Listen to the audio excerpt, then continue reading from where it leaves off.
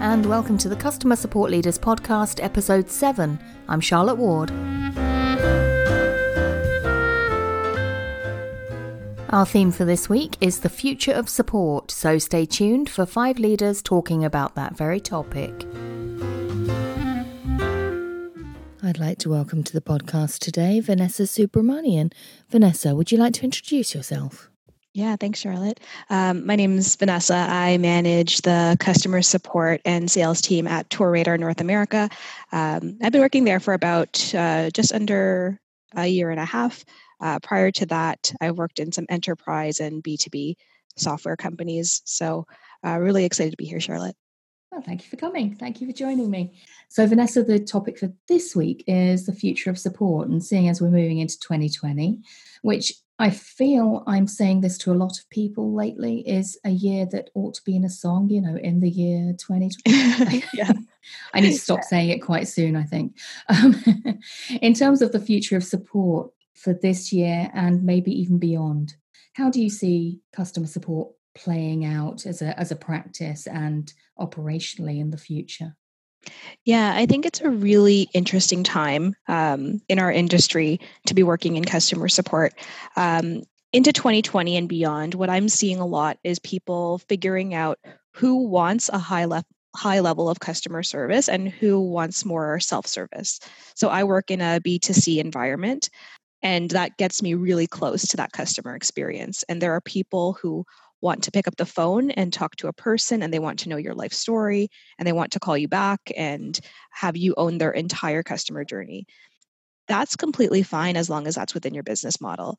But there is the other side of it, this other segment of people who they don't want to speak to a person. They want to self-serve. They want all of the information that they have right in front of them. And when they speak to customer support, that's already a failure of the company.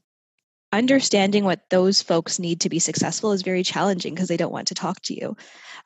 So I see the future understanding that those two segments exist and figuring out unique strategies for both of those two areas.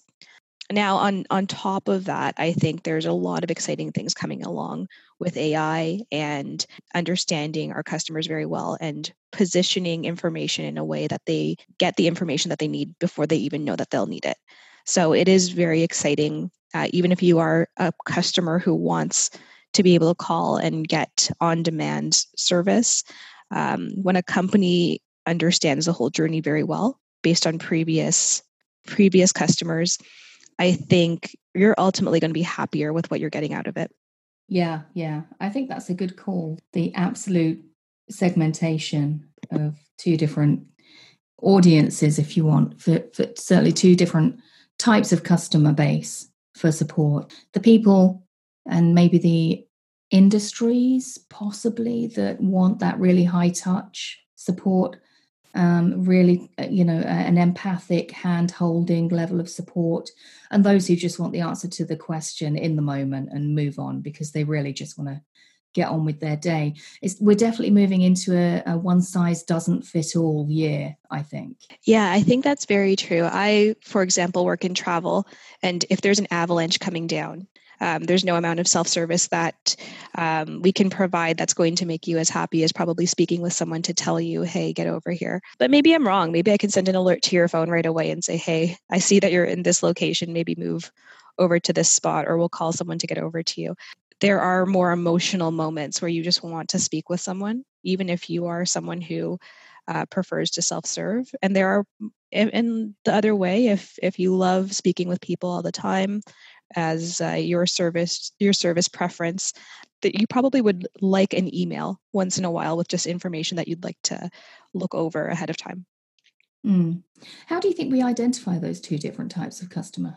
Yeah, I think looking at your previous data and previous behaviors of their buying activity is kind of key. With support, you're lucky in the sense that they've probably already bought your product by the time they get to you.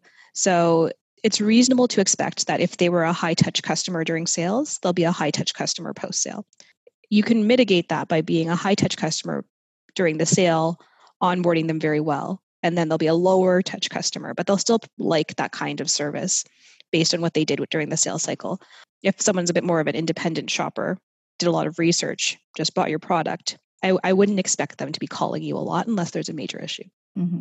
And then you respond to that, knowing that that's that customer's pattern of behavior.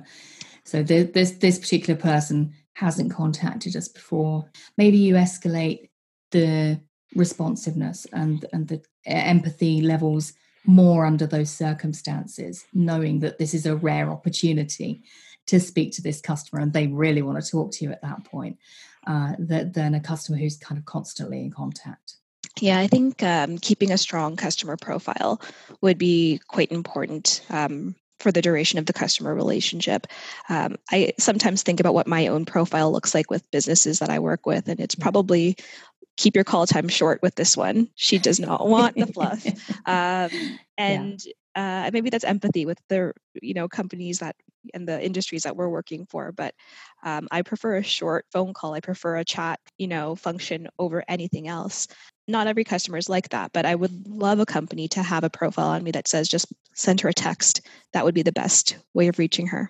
Yeah, absolutely. I'm with you. I look for the chat button all the time. And I know people like my dad who hate the chat button. Yeah, everyone's different. That's it for today. Go to customersupportleaders.com/7 for the show notes, and I'll see you next time.